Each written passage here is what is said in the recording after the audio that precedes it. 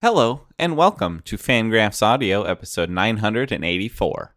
On today's show, David Laurila welcomes Ellen Adair, actor, analyst, podcast host, and most importantly, diehard Philadelphia Phillies fan.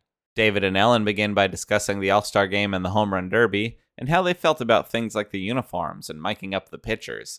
Ellen also goes over which Phillies were snubbed for the All-Star squad, as well as how Dick Allen has been snubbed and undeservedly left out of the Hall of Fame. We also hear thoughts on Derek Hall, Matt Vierling, Bryce Harper, and how the team changed following the firing of Joe Girardi. Obviously, winning brings about good vibes and losing brings about bad vibes, and so it can be kind of a feedback loop that way. But I think that it feels evident what a manager does at this point when there's so much front office input in terms of the way that the lineups are constructed and even sort of in-game management and so on. Like, a manager's really just in charge of esprit de corps, and it seems like Girardi wasn't maybe doing a great job at that, and perhaps that's also the reason why he was fired by the Yankees, and that Rob Thompson is maybe just gives a better St. Crispin's Day speech. But before we get to this wonderful segment, I must issue my weekly reminder for you to check out the Fangraphs.com shop. Not only can you get yourself some sweet Fangraphs merch, but you can scoop up a Fangraphs ad-free membership, good for yourself or as a gift for a friend. This is the best way to not only browse the site at blazing fast speeds, but also to support the site and help us to keep doing everything we do. We couldn't do it without you. Thank you. Enjoy the show.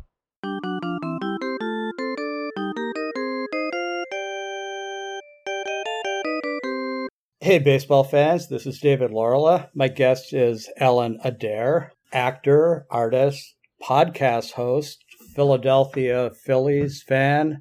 Ellen, I don't know if I'm getting those in the right order or if I'm backwards or scattered or what that is. I don't know. I feel like that might be the order that they come in. I mean, not certainly the order that they came in chronologically in my life. I will have people ask me sometimes, like, when did you become a Phillies fan? And my answer is always, I don't remember not being a Phillies fan. Like, love of my parents and the Phillies are the only things that really go back as far as I can remember. So maybe it should be first. But it's also the saddest one. Well, this is a baseball podcast, right? Yeah. But sad is relative. If you go back to the beginning of franchise history, which was back in the 1800s Quakers, this team has had a pretty sorry past, but they have won 2 World Series. And would they both be in your lifetime, I think? They're not both in my lifetime, no. Okay, the other was not probably a far miss. I guess I shouldn't be asking you about age. Yeah, I was alive in that same decade, yes. But yes, I was alive to see 2008 happen, and so that's glorious. But indeed, it's an argument that I sometimes have with my Mets fan husband about, the historical benightedness of the New York Mets. And I'm like, nevertheless, they still have as many world championships as the Phillies do in far less time. Well, yes, and I am in Boston, so I am very familiar with not winning championships and then winning championships. So indeed, yes. So now you know about it better than almost anyone in this century. Yes, the Phillies and Red Sox could meet in the World Series someday. But before we get to theoreticals like that, and we're mostly, I think, going to talk about the Phillies. Today is Wednesday that we're speaking. Did you watch the All-Star game last night? I did. Although I will confess that at a certain point, it sort of became a little bit of multitasking time with the All-Star game. Well, I think that there was a lot of multitasking on the actual TV production of it. And that was something I want to touch on with you, Ellen, has the game become too entertainment focused? I have seen it referred to as like a promotional platform, as opposed to an actual game. Mm-hmm. Or is really what they're doing now, good for baseball? I mean, I think that what they're doing right now provides a relatively high floor for the event. Because let us imagine that they were not having players being mic'd up, doing interviews and so on, it would have been a pretty boring game last night. Like the fun thing about it, the thing that you can count on if you are, for example, a National League fan rooting for the National League and seeing them lose for the 9th consecutive year. The thing that you can root for is like, well, this will be fun. We'll get to see players being mic'd up while they're playing, and whether they deal with that gracefully or not, that will still be sort of interesting to watch. And, we get to see the biggest stars of the game kind of jiving together or doing whatever. Like, I think that provides that kind of entertainment, even if the game ends up being kind of a dud. Well, speaking of entertainment, who is more fun, Alek Manoah or Nestor Cortes? I actually really enjoyed Alek Manoah's sort of awkwardness about it. I don't know. It made me think I wouldn't want to do that, and I'm proud of him for doing it. No, I think, awkward, I guess it's tough when you're standing on a mound in the middle of a baseball game, but I think Alek Manoah would probably be a far better podcast host than I am. I think that's demonstrably untrue. He's a very entertaining individual. No, he's great. And Nestor is great too. And that's where, I'm really glad that they did choose those two people, among others, to really highlight how fun Major League Baseball players actually are. Yeah, I mean, I don't know, maybe the awkwardness was in the eye of the beholder, that I was like, oh my gosh, don't mic up somebody while they're pitching. This feels impossible. And like, what are you really going to say while you're pitching? It's not like miking up an outfielder. It's not the same that way. So yes, they both did an excellent job in that particular regard. What about the uniforms? Do you I hate it. You do? Yeah, I feel like everybody should be out there in their own, rainbow of uniforms. I feel like that's more fun. I don't disagree. I am, I like to be a progressive. I live in Cambridge, Massachusetts, but with baseball, I am a traditionalist in a lot of ways. So yes, MLB, please, traditional uniforms. I know it doesn't make you as much money, and that's the big goal, unfortunately, but hey, that's baseball. But who's really buying those uniforms?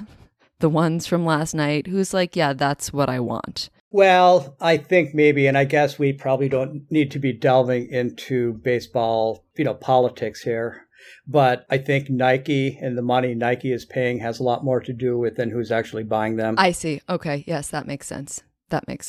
So, hey, let's jump to something else. All right. Home Run Derby. Did you watch that? I was not able to watch that, unfortunately, which I think we all sort of agree at this point is sort of the more interesting of the spectator sports between the All-Star Game and the Home Run Derby. But no, I was not able to watch on Monday. Nor was I, actually. I could have. Maybe I'm not a fun baseball fan, but I actually don't think it's all that great. I did tweet that I was rooting for Julio Rodriguez to win, which he almost did. Yeah. He is another very fun player to root for. Yeah, he definitely made a run for it. I was not able to watch. I definitely would have. I just was in a reading. But I don't know. I think I was sort of rooting for Juan Soto to win and wasn't necessarily sure that he would. Obviously, I was also rooting for Kyle Schwarber. But I was quite pleased with this outcome, frankly, with the overall trajectory of an event that I did not get to watch.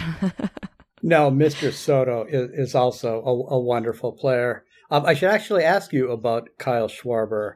He's fun. He hits baseballs far distance. He was also the only Phillies player on the roster, which sort of had me scratching my head. Yeah. No, I definitely agree with that. I mean, I think Kyle Schwarber deserved to be there. And Bryce Harper, of course, was voted in, but is just injured in, now a number of ways. And so, yeah, it was good to have Kyle Schwarber there. I feel like, we'll get to it in a second, but I feel like given that Bryce Harper was voted in, it would have been nice to have Kyle Schwarber maybe as the starting DH to sort of have him be the replacement for Bryce Harper instead of Contreras. Although I understand the fun of having the two brothers bat back to back. I completely get that. And that's a sort of a storyline that everybody can hang their, blog posts on, and so maybe that's what it's all about. But given that Kyle Schwarber's the National League home run leader, it's not like he's a replacement necessarily. And yeah, I mean, I think that the most shocking snub for Phillies fans is Zach Wheeler. And it felt to me like he probably said that he didn't want to go to the All-Star game after initially not being named, just when so many replacements. Like, I was sort of like, okay, Carlos Rodon. And then at a certain point I was like, Tyler Anderson instead of Zach Wheeler? Not that Tyler Anderson hasn't had a great season, but that's perhaps me just kind of reading those tea leaves. But I think that obviously having Zach Wheeler having had his spring training during the regular season, he pitched no innings whatsoever in spring training, for anybody who may not remember this fact. So he was doing his spring training during the regular season and came out with decreased velocity, and everybody was very concerned, but he was just having spring training. But I think that perhaps hurt his chances of being named, because even with that, he's still been one of the best pitchers in baseball. And unfortunately, he had a bad final start versus Toronto that if anybody wants to hang their blog posts on something, they can be like, he's disappointed from his all-star snub. But, he's been Zach Wheeler. He's just been exceptional. He has so many different ways, obviously, that he can attack hitters. And it was fun to see him put it all together last year, of sort of he had learned the previous season, or not learned, but it was clear that he was like, I'm just gonna try to sort of like pitch to soft contact and get people out and go deep into games, and then sort of putting that together with the obvious sort of strikeout stuff that he has just been wonderful to see his ascension. And I always think about how my friend Nick Pollock has had joyous, like, complete breakdowns on looking at Zach Wheeler's O-swing on his sinker, which is always astronomical. I think it's like above 50% at this point. So yeah, all-star snub. I mean, obviously I am the Aaron Nola fan person, and I think Aaron Nola could have deserved to go to the All-Star game as well. So it's potentially a couple of pitchers there who could have been on the roster and weren't. I do not disagree. They were both deserving, especially Wheeler. And on the subject of deserving, there are some very notable former Philadelphia Phillies players who are not in the Hall of Fame and arguably should be. Who do you think would top that list? Oh, well, I mean, I think atop the list of pretty much any baseball player who should be in the Hall of Fame who is not is probably Dick Allen. So I feel like he certainly has to be at the top of the list for Phillies players.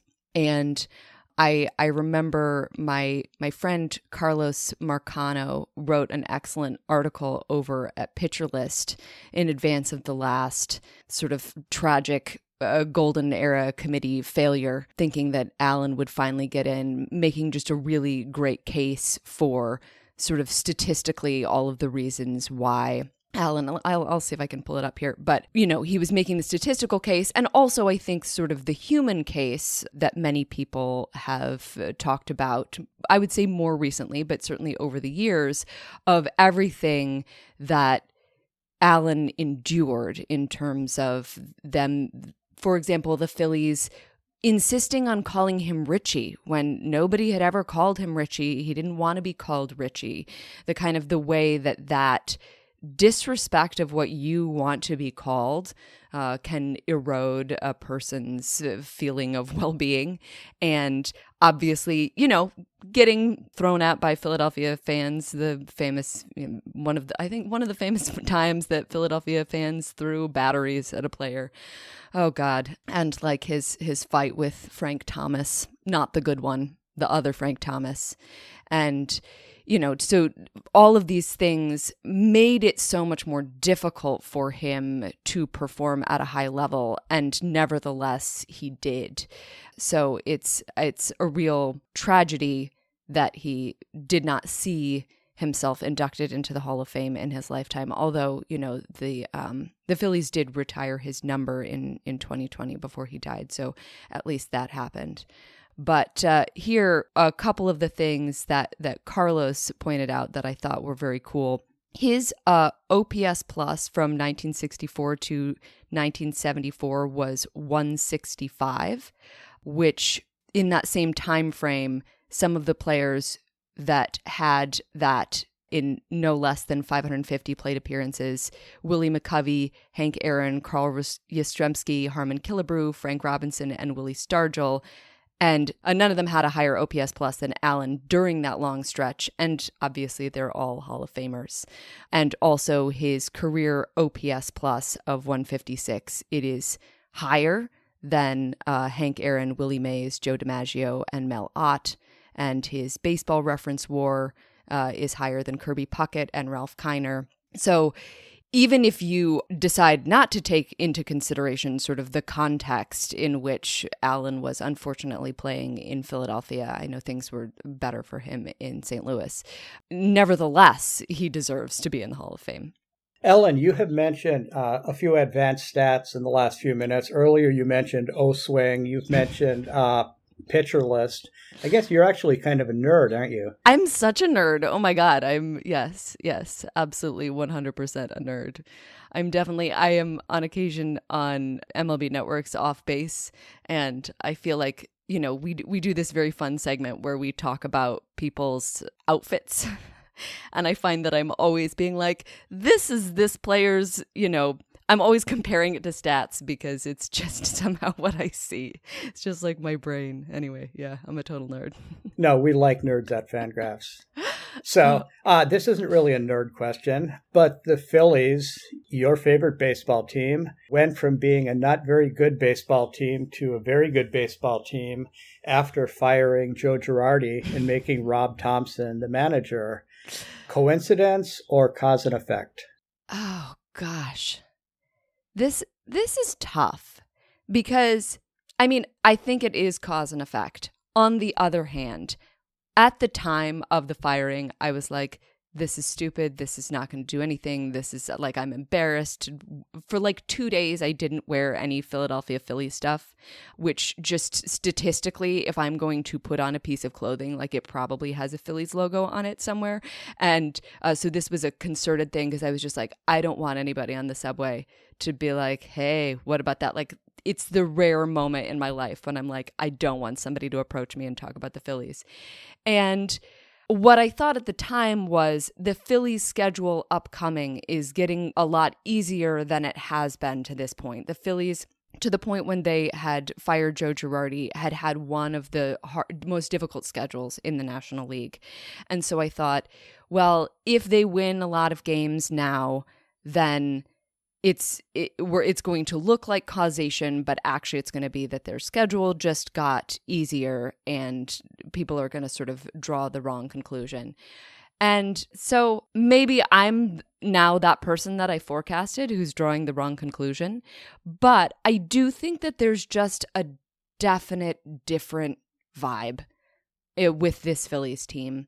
And the one thing that I can point to that feels demonstrative is the fact that Joe Girardi, like many other managers, really wasn't playing the young kids. They are affectionately referred to as daycare by the Phillies. He was not playing the daycare players, and he was sort of like holding them in reserve. And I think with Rob Thompson, he was just like, why not let the kids play? It's an MLB slogan. Why not go ahead and do that? And, we have seen the daycare players really step up since that time.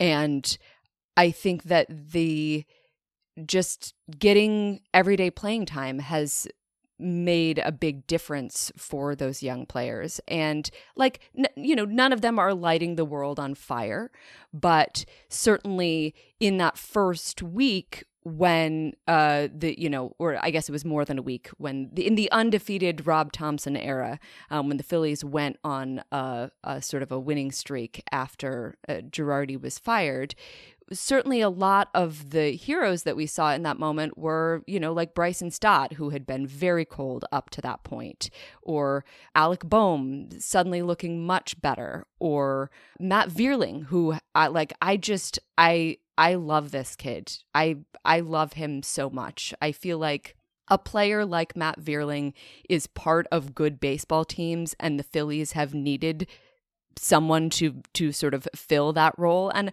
I imagine that no one outside of Phillies fans are probably noticing him, but he can play so many different positions with at least slightly above average defense. He plays center field, and he's subbed in at third base and second, despite coming up as an outfielder. And his defense is pretty good, and I love him. And my nickname for him over the offseason was Matt Exit Velocity Vierling, because I felt like every ball, even if it was just a base hit, was 90 miles an hour. And I mean, the problem, if this is a problem for essentially a utility bat that nobody really expected to be much of a prospect, is that he was hitting the ball on the ground too much, but he's been elevating it a lot more this year. And, he's been striking out less and walking more. So sorry, I just went on a Matt Vierling tangent, but I could do that about any number of these players. And I think that it's understandable that Joe Girardi, in a sense, I think, knew that he was playing for his job, and Rob Thompson, in that particular sense, has less to lose. He's well, then why not play the young kids? So I understand that, but I think that after Girardi was fired, Bryce Harper came out and had some sort of veiled comments about, I think he was mad. He's really taken Bryson Stott under his wing, and he was mad that the way that Stott was not played, even when he was in the majors, and sort of the way that he was sent down and brought back up and so on. And I think that in the whole clubhouse, there was perhaps this sense of Girardi not letting the team be the team. And I think that now what we hear, and of course, that's sort of a self-selecting sample size, but what we hear is everybody loves each other, and they're just having a good time playing. And, that's hard, because obviously winning brings about good vibes and losing brings about bad vibes. And so it can be kind of a feedback loop that way. But I think that it feels evident what a manager does at this point, when there's so much front office input in terms of the way that the lineups are constructed, and even sort of in-game management and so on. A manager's really just in charge of esprit de corps, and it seems like Girardi wasn't maybe doing a great job at that, and perhaps that's also the reason why he was fired by the Yankees, and that Rob Thompson maybe just gives a better St. Crispin's Day speech.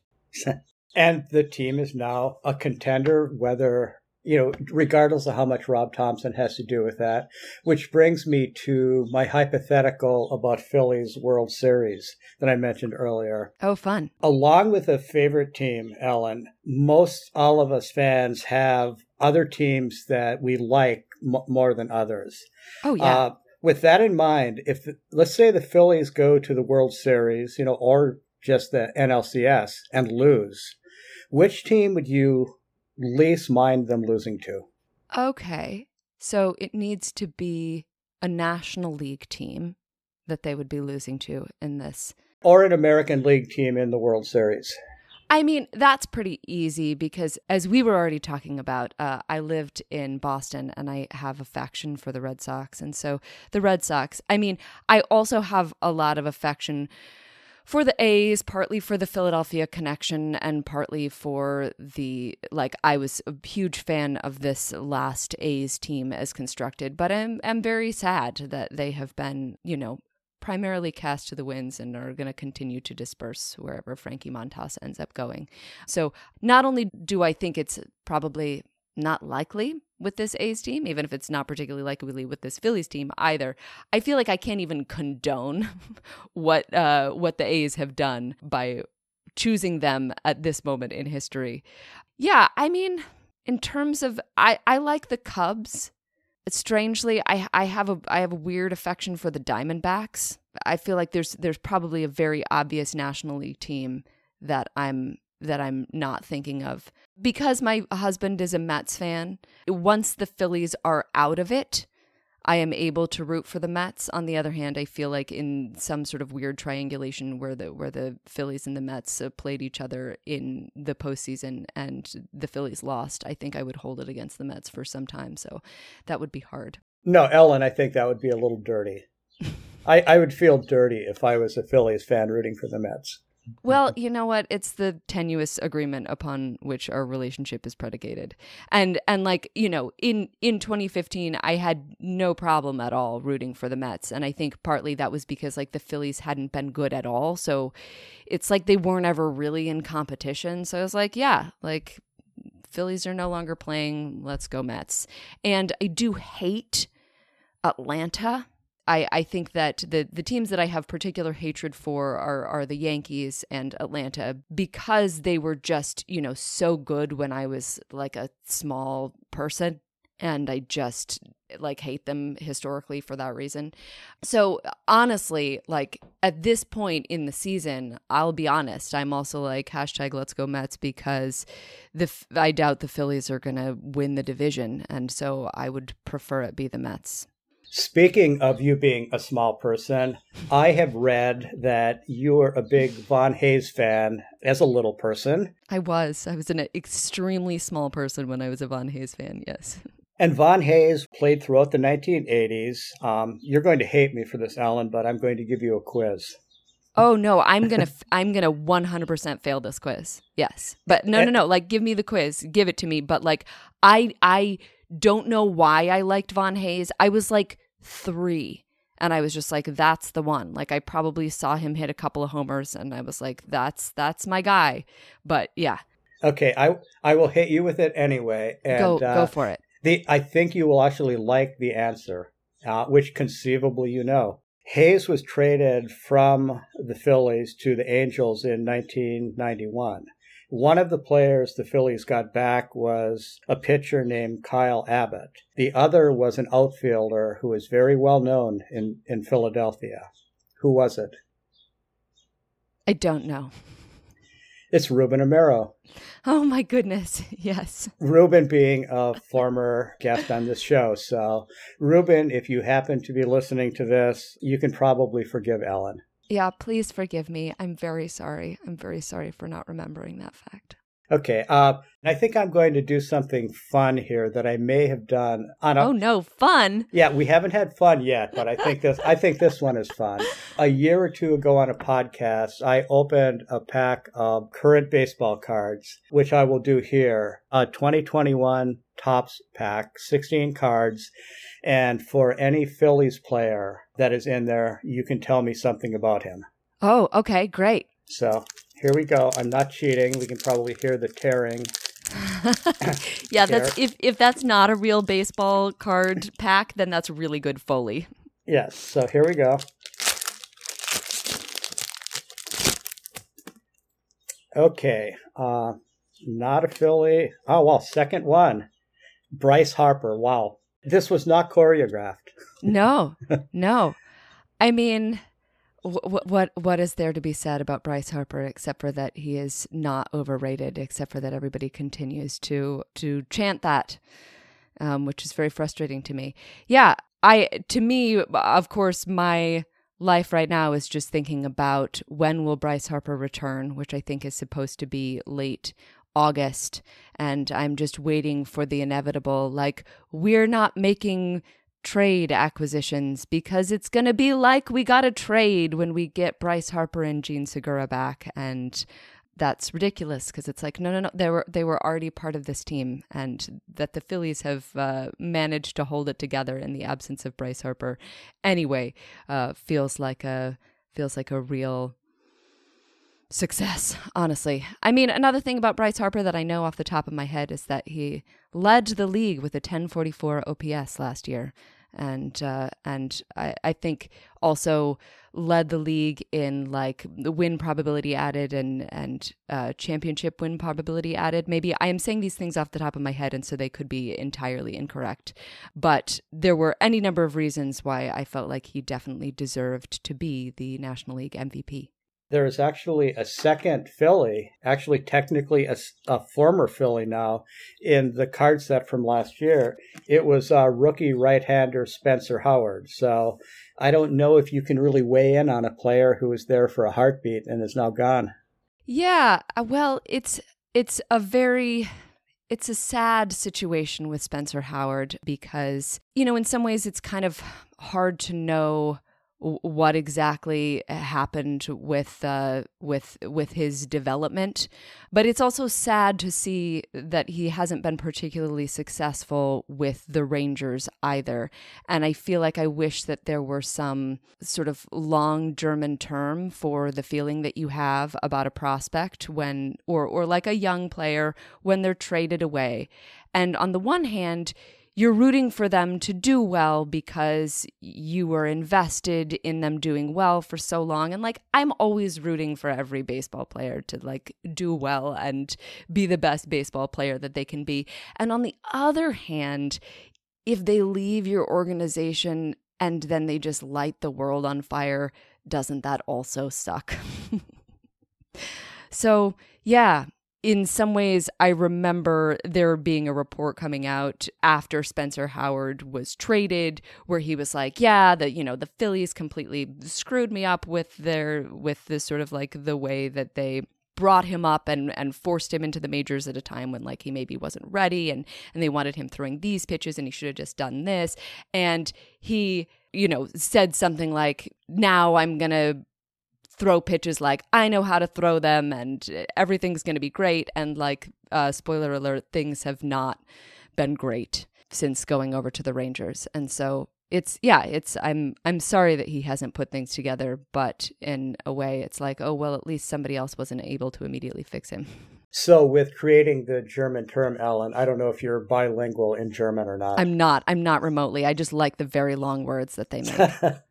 Yeah, maybe you should learn Finnish. It could be a Finnish term also. I just feel like the Germans do such a good job at creating a word for something where you feel both bad and good at the same time. No, they're good at angst. Yeah, they're good at angst. I would be tempted to say more so than the Finns, but that would actually be very untrue.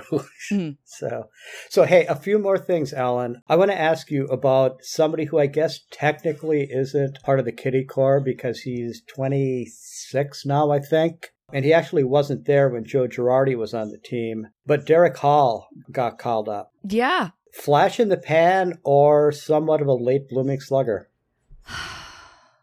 That's an excellent question.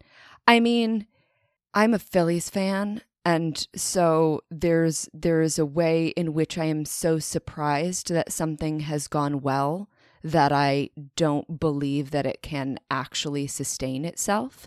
It is absolutely hilarious that the Phillies somehow had, like in reserve, more DHs, having, of course, like assembled a team of 3 to 7 opening day DHs.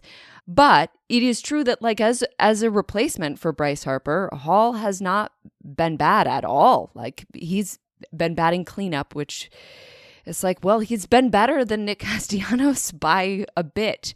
So yeah, I guess of all the prospects that have come up that you'd expect to sort of like copy and paste their minor league stats more or less onto the major leagues, I don't think it's the one that nobody was expecting to see in the majors at all. So I don't know. I mean, I think he's legitimately good. Obviously, I'm saying that in the past. Like he has been good. I don't think it's been fluky. I think that, he can hit and he can hit for power. And so because it hasn't been fluky, I want to believe that it will sustain itself. But I guess the completely unexpected nature of it and the fact that I know that any rookie or we've seen plenty of rookies come up and do well and then sort of not be able to make adjustments to the adjustments. If we saw that happen with Derek Hall also, I would not be that surprised. Let's close, Ellen, with some way back Phillies history. A fantastic power hitter who had a fair bit of, maybe he needs a German word for his actual life as well, is Hall of Famer Big Ed Delahanty, a player who the Brilliant Baseball Project, wrote a song about. Do you know about Big Ed? I know a few things about him, like a 19th century and early 20th century player. And I do know that he was, a power hitter for the time. And I think also like a high batting average guy. And the main thing that I know about him is that he died going over Niagara Falls. And that this was in some way also emblematic of the way that he lived. I think he drank a lot. I think he was sort of the absolute stereotype of like turn of the century Irish drunk, probably.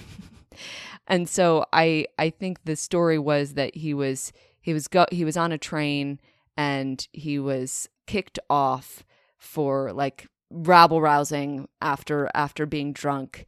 And then it's like unclear if he may have committed suicide and jumped off the bridge or if he just sort of accidentally got swept off it because he was drunk. Both of these things seem like real possibilities. Right. So, Ellen, I think you have passed your 1800s Phillies quiz question in flying colors. Sorry, Ruben Amaro. Oh, yeah, right. Yeah, we've dissed Ruben, and you know all about Big Ed. Hey.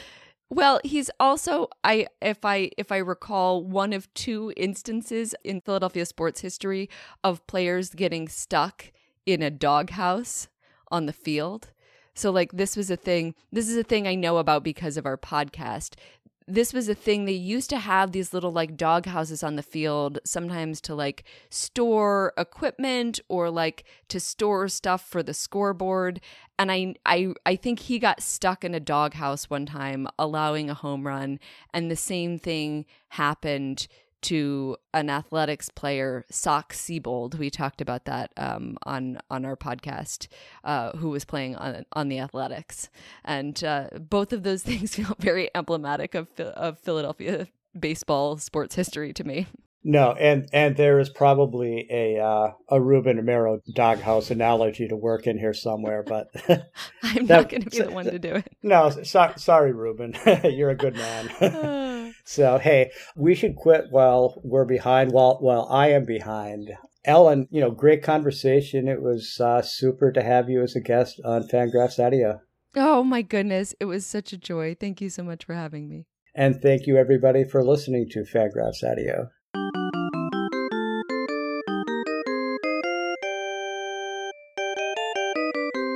This has been Fangraphs Audio. Thank you to Ellen Adair for joining us. Ellen hosts two podcasts, Take Me Into the Ballgame and Love Takes Action. You can give Ellen a follow on Twitter at Ellen_Adair. If you are looking for more Futures game and draft coverage, our very own Eric Longenhagen stopped by the Effectively Wild podcast to lay it all out on episode 1879. So head on over and check that out. If you're looking for more merch, head on over to BreakingT.com, where there's a cool new batch of Fangraphs and Effectively Wild threads for you to peruse. Finally, if you haven't signed up for the Fangraphs newsletter, I highly recommend it. It is the best way to hear about everything we have going on, free to your inbox every weekday. Thank you so much for listening, and we'll talk to you next time.